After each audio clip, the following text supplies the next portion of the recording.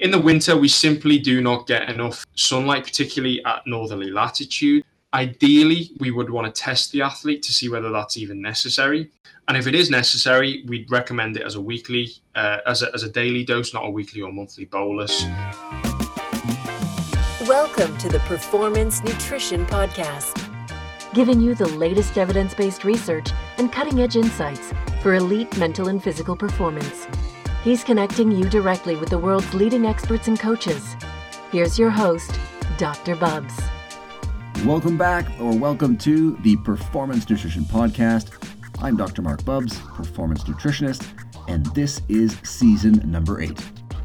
This season, we'll be taking a deeper dive on specific topics with the latest up-to-date evidence-based insights from a broad range of experts, as part of our new speaker series, where you can attend live lectures from experts in the field.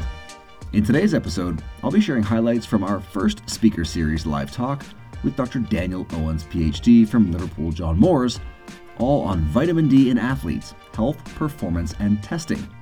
The speaker series live events are free to attend, and if you missed it, you can access the talk by signing up for our new members area called the Locker Room.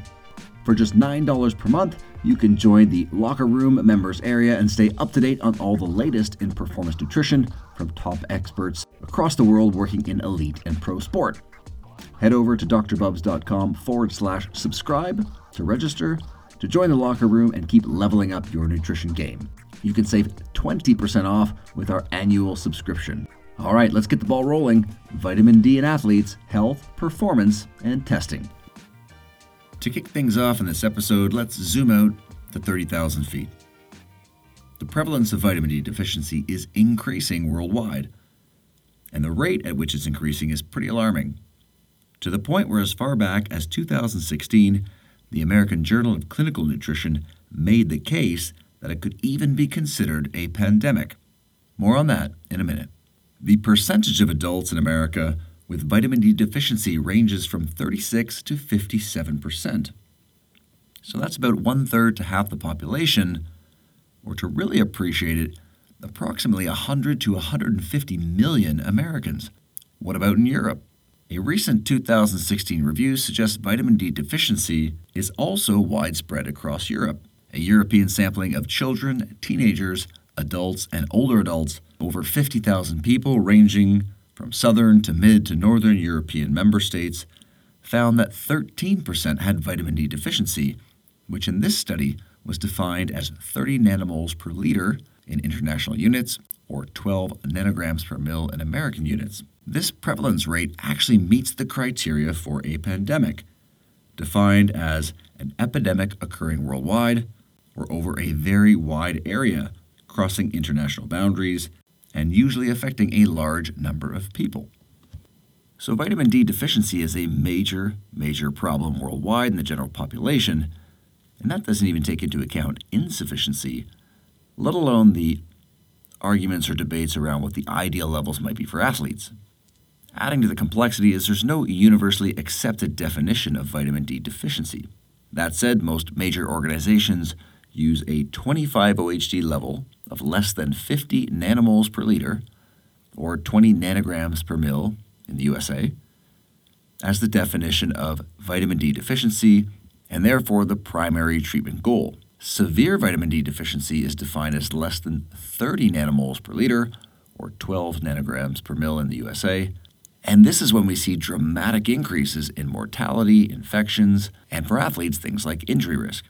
Now, before we dive into the levels of athletes and what we see in the research in the NBA, the NFL, NHL, EPL, and the like, I'm going to share with you a clip from Dr. Daniel Owens and his recent speaker series live talk in January 2024, all about vitamin D physiology. Let's revisit the fundamentals so we're all on the same page with how vitamin D works in the body.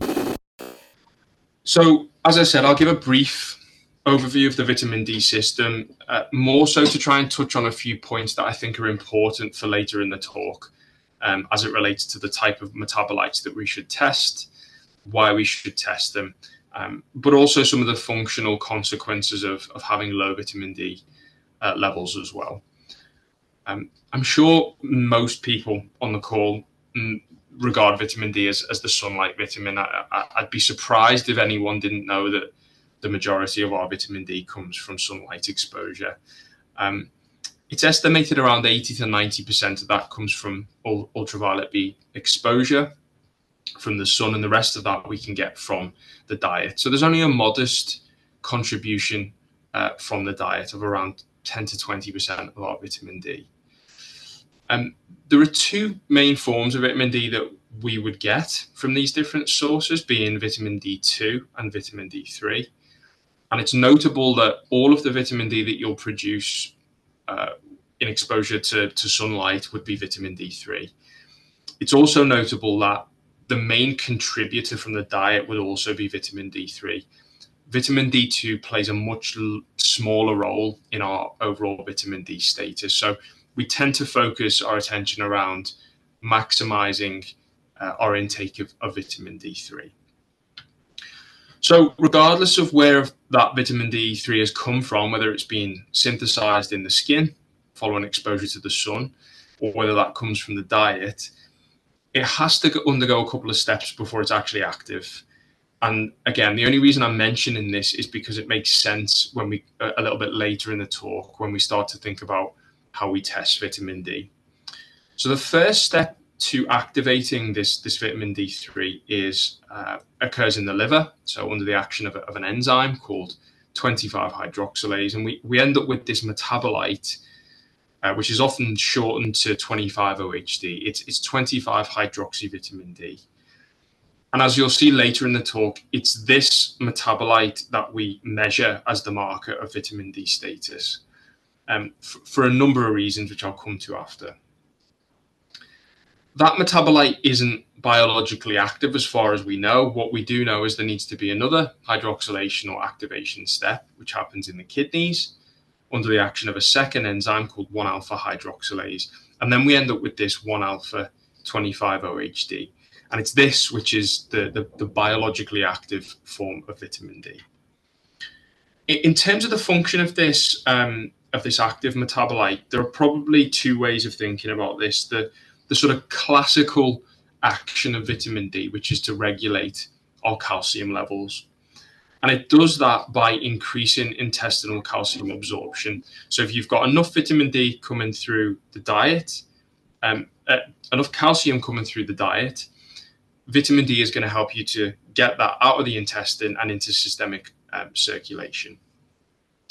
But I would say in the past 15, probably 20 years now, we've started to understand that vitamin D has several other roles in many different tissues throughout the body. And that is owed to the fact that it can regulate thousands of genes by interacting with the vitamin D receptor. Okay.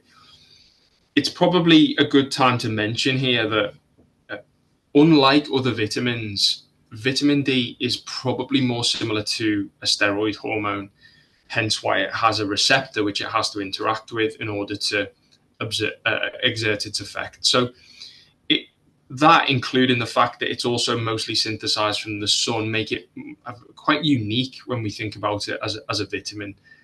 Most of our other vitamins are going to come from dietary sources, and they're certainly not structurally similar to a steroid.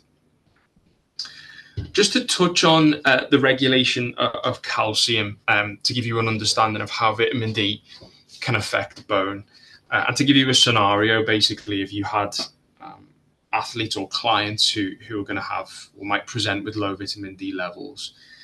We've already seen the pathway of vitamin D3 through to the active form. If we have low exposure to sunlight for a long enough period of time, or if we don't get enough of it in the diet as well, we'll subsequently have a reduction in our 25-OHD levels. And then over a short period of time, we'll have a reduction in our 125-OHD levels. Now, as a consequence of that, we start to get a lack of calcium absorption from the intestine. And very transiently, that will reduce the amount of calcium that is in our circulation.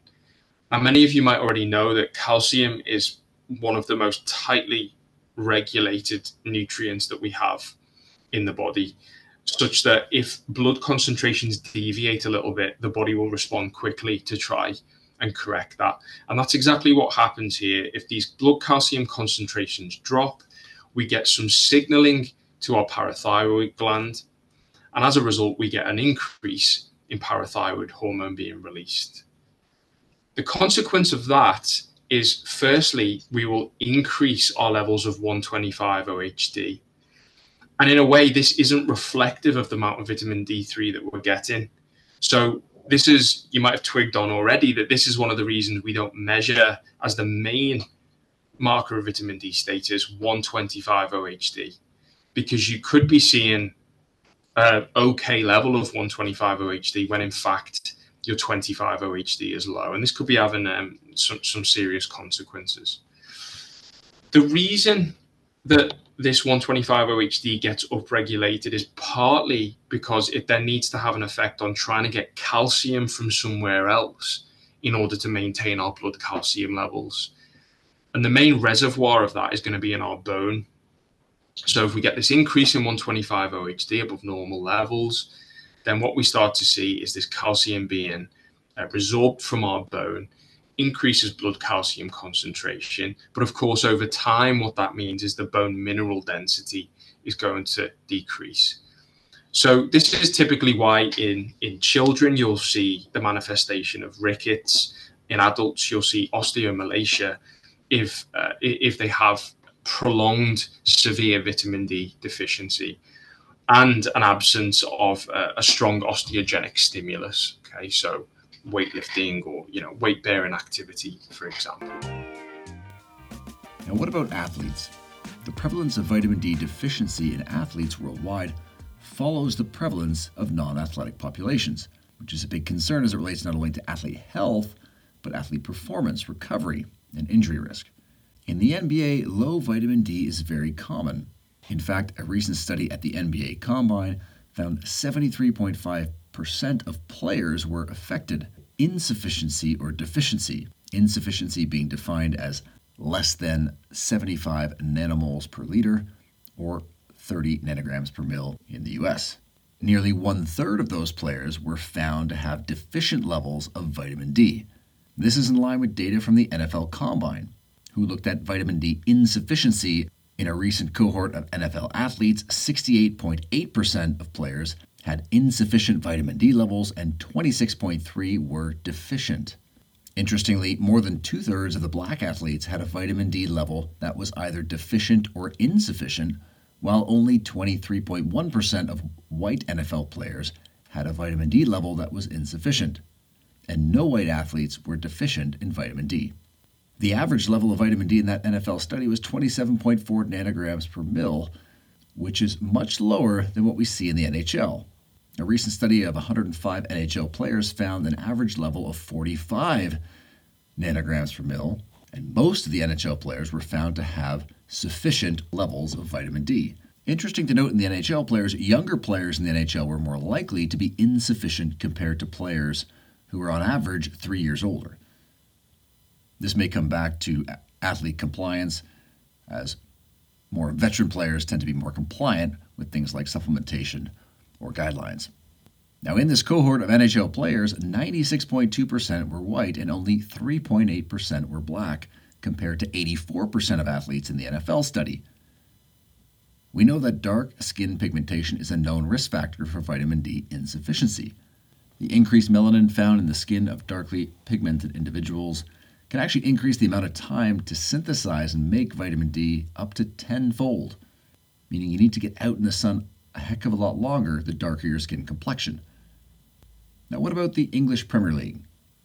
A high-skill sport like basketball, but played outside. The prevalence of vitamin D deficiency in the English Premier League was approximately 36%, so about 1/3 of players. This does not include insufficiency. If we look at popular indoor sports in Europe like handball, we also see a high prevalence of insufficiency at 44%, even in the summer months when you'd expect peak blood levels. So if we zoom out to 30,000 feet, where does this leave us amongst elite and professional athletes? Well, a recent meta-analysis of over 51 studies and over 5,000 elite athletes found that approximately 30% of adult athletes had vitamin D levels, that's 25 OHD, less than 50 nanomoles per liter. So about 1/3 of athletes are deficient in vitamin D. If we look at teens and adolescents, that number jumps to 39%. And this doesn't even take into account athletes with insufficient levels of vitamin D, as well as an optimal level of vitamin D, which is again debatable on the number that you might target with athletes. Before we dive into who is at increased risk of vitamin D insufficiency and deficiency, blood testing, and target values, I want to circle back to another clip from Dr. Daniel Owens at our recent speaker series in January to shed some more light on the direct and indirect performance effects of vitamin D for athletes. So we'll switch our focus towards the implication of vitamin D in sports performance now. I'm sure that's what we're all here today to hear about. I like to think about this, and I've started, I suppose, in the past 3 or 4 years to think about vitamin D's impact on performance in this way, which is that we think it probably has indirect and direct effects on performance. So the indirect effects, in my mind, would be the effect on athlete availability. So that would mean changes in immunity, potentially some impact on muscle repair, and perhaps an influence on injury risk. If I was to say where vitamin D might have the greatest effect for the athlete, I actually think it would be in these indirect effects affecting athlete availability rather than the direct effects. Those direct effects, we would say, are related to muscle function and muscle metabolism. So I'll try and give an overview of these key areas as it relates to the athlete in the coming slides. So in terms of vitamin D and muscle, the first one is related to our mitochondria. This is a big research focus for us at the moment in our lab, and there's been substantial evidence that's been published over the past few years, really, that show this link between vitamin D and mitochondrial function. One of the first papers that came out around this was on vitamin D and phosphocreatine recovery half-time, as well as ATP recovery half-time as well in humans, which was this Sinner paper in 2013, which really showed evidence that if you have severe vitamin D deficiency, the ability to recover these high-energy phosphates in the muscle is disturbed, and that's directly related to mitochondrial function. Since then, we've seen that elements of the vitamin D system are also really important for oxidative capacity in vitro and in vivo. So in our basic biology type research, but also in real life situations as well. Some of the work I focused on a few years ago was related to vitamin D and its ability to interact with elements of muscle that control muscle repair. So we showed in humans that as vitamin D levels decline below 75 nanomoles per liter, we start to see decrements in the ability to recover force after exercise-induced muscle damage. And we also tried to explore this a little bit more from a basic biology perspective as well. And we found that the sort of resident stem cells in the muscle, the satellite cells, have a requirement for vitamin D. They express the vitamin D receptor, and they sort of need vitamin D to function in a way. As it relates to athletes and perhaps injury or the repair from injury as well, there was one study published in NFL Players a few years ago indicating an association between muscle strain incidents when players had 25 OHD levels that were low. We'll get into what constitutes low a little bit later. Now, I'd say here the caveat is that is an observational type study, so you can't infer causality in that last point there. And finally, as it relates to physical performance, some of our colleagues here at John Moores have looked at vitamin D levels in large cohorts of military recruits and found that we see decrements in physical performance parameters as vitamin D levels start to decline. Now, again, that's more of an observational type piece of work. There's no direct cause and effect, but it corroborates some other evidence that we can see from basic biology studies. An area that I think is really important for the athletes, some of the athletes that I work with that travel a lot, this is something that we're highly conscious of, is their immunity and what can we do to support it. Vitamin D has been implicated with the immune system for a long time. Probably one of the early studies on vitamin D was all around the immune system, really, where we see a seasonal variation in the risk of infection that quite tightly correlates sunlight exposure and also therefore our vitamin D levels. In athletes, we also have fairly good evidence for a link between vitamin D and their immunity. We've seen studies from here in the UK in both athletes and military personnel, which show this negative association between the amount of vitamin D that you've got and the frequency of upper respiratory tract infections. We also know that whilst the frequency of infection, the likelihood of you getting an infection increases as your vitamin D goes down, the severity of that infection will also increase as your vitamin D status goes down as well. So that means you have more days with symptoms, and the symptoms themselves are typically rated as being more severe in those that have low vitamin D levels. So if we're trying to keep athletes healthy for as long as we can throughout the year, minimize their risk of losing days to training, this is something that we need to think about. So what athletes are at highest risk of vitamin D deficiency or vitamin D insufficiency? If you have athletes that train early in the morning or training late at night, you're at increased risk. If your athletes wear uniforms or sports gear that covers their limbs and protects against the ultraviolet B light, that is also increasing risk of insufficiency or deficiency. If you play an indoor sport, obviously that also increases risks as well. Even in the summer months, due to modern lifestyles, if you live in a hot area, you're probably indoors more. And the consistent use of sunscreen when you're even outside is protecting against that UVB radiation. And if you're not getting it on the skin, then you won't be able to convert it into vitamin D. Now, obviously, you need to be sensible and ensure you don't burn and increase that risk for things like skin cancer. Now, how do we get enough vitamin D? Exposure to natural sunlight is the most effective way to increase 25-OH vitamin D levels. Obviously, in winter months at northern latitudes, the intensity of the sun is not going to be sufficient to be able to uptake enough UVB rays. Can you just eat more vitamin D-rich foods in your diet? Well, we've seen a couple papers highlighting that dietary vitamin D intake through natural food sources often cannot compensate for insufficient sun exposure due to low vitamin D amounts in the typical Western diet.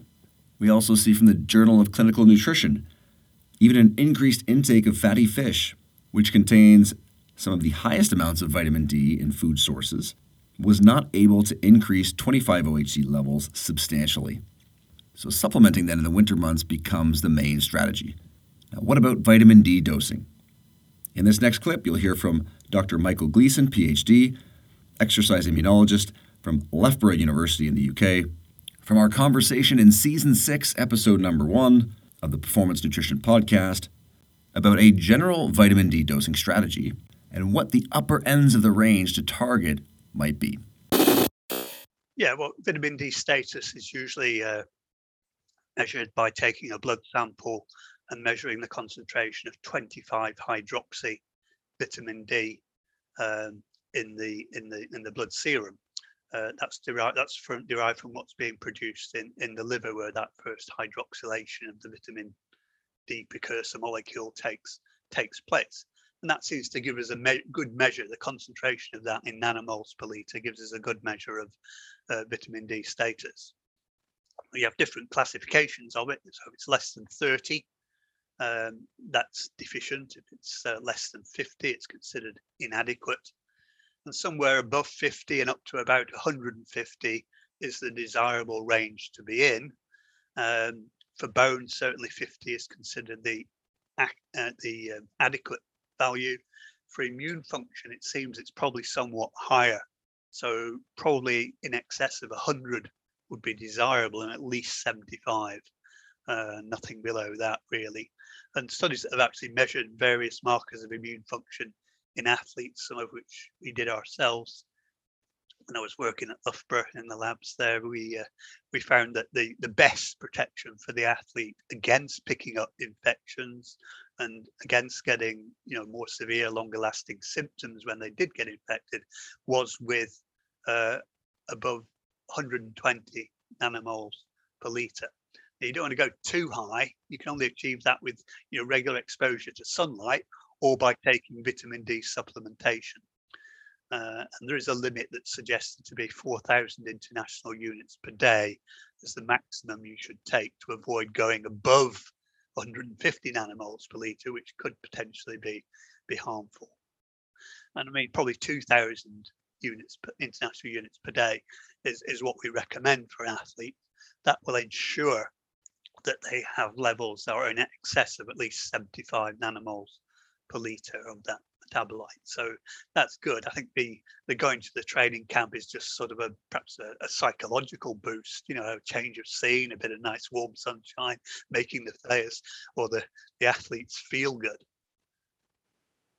And the observations that have been made on people who don't take supplements but who are living in sunny environments, your vitamin D concentration, the 25-hydroxy vitamin D in the blood, never goes above 150 because we regulate it, and we stop producing vitamin D in the body when we get to that level. So that's more or less telling you the body doesn't want to go above about 150, so don't do it with supplements. In this final clip, you'll hear another excerpt from Dr. Daniel Owens of what practitioners are currently doing when it comes to vitamin D supplementation. Is it evidence-based? Is it enough? Is it too much? Let's take a listen. When it comes to what practitioners are currently doing, again, this is data from the article we haven't published yet. Most practitioners are using vitamin D3, which was a relief for me to see. Some are getting that in the form of a multivitamin. I don't see any problem with that at all, as long as it's the right dose. Most get it from oral capsules. I know there are different products on the market now, such as liquid drops, oral sprays and chews. There's not much evidence to suggest there's any difference really in the bioavailability of these products. So I think if you've got any of these, they're probably doing the job. In terms of the dosing, I was quite surprised to see quite a bit of heterogeneity here. Most people land around the right mark of 1,000 to 2,000 international units, but we're still seeing people use upwards of 5,000 international units per day or a case-by-case approach. And at the moment, I don't really know what evidence there is for a case-by-case approach. Okay. If we look at how often people are given their vitamin D, most are given it daily, but we're still seeing some weekly and some bi-weekly and some monthly as well. So, as I said before, how do we achieve levels that are considered to be sufficient? In my mind, this is probably the best paper that has combined two different approaches to show how we can achieve sufficiency. This was done in military recruits by my colleagues here at John Moores University. They took an approach where they either provided simulated sunlight exposure, so a low dose of ultraviolet B. This is 1.3 standard erythemal dose. That means that you are not burning the skin. It's like a minimal dose to just about see a little bit of rosiness in the skin, but it does not burn the skin. Okay, so it's safe sun exposure. They did that 3 times a week for 4 weeks and then once a week, or they provided 1,000 international units a day for 4 weeks. And then 400 international units a day for the following 8 weeks. And you can see that in both cases, this takes people from inadequacy to a normal level of vitamin D. I would say that you could probably just land at 1,000 or 2,000 a day and keep people on that through the winter, and that would be effective. But what it also does show is that during the summer months, seeking safe sun exposure is a way that we can maintain vitamin D through the summer that will help us through the winter as well. That wraps things up for episode 1 of season number 8. I hope you enjoyed the episode. If you'd like to take a deeper dive and watch the full 60-minute talk from Dr. Daniel Owens, then head over to drbubbs.com/APN. That's drbubbs.com/APN. And you can register for the new members area called the Locker Room for only $9 a month and access this talk and more. Or register for the annual subscription and save 20% off. Again, that's drbubbs.com/APN. Our next live speaker series talk is Monday, February 26th at 3 p.m. Eastern, 12 p.m. Pacific. You can register free by visiting drbubbs.com/APN and join us for this live talk and Q&A session. All right, that's it for this week. Appreciate you listening. Please subscribe and leave a review on iTunes or Spotify.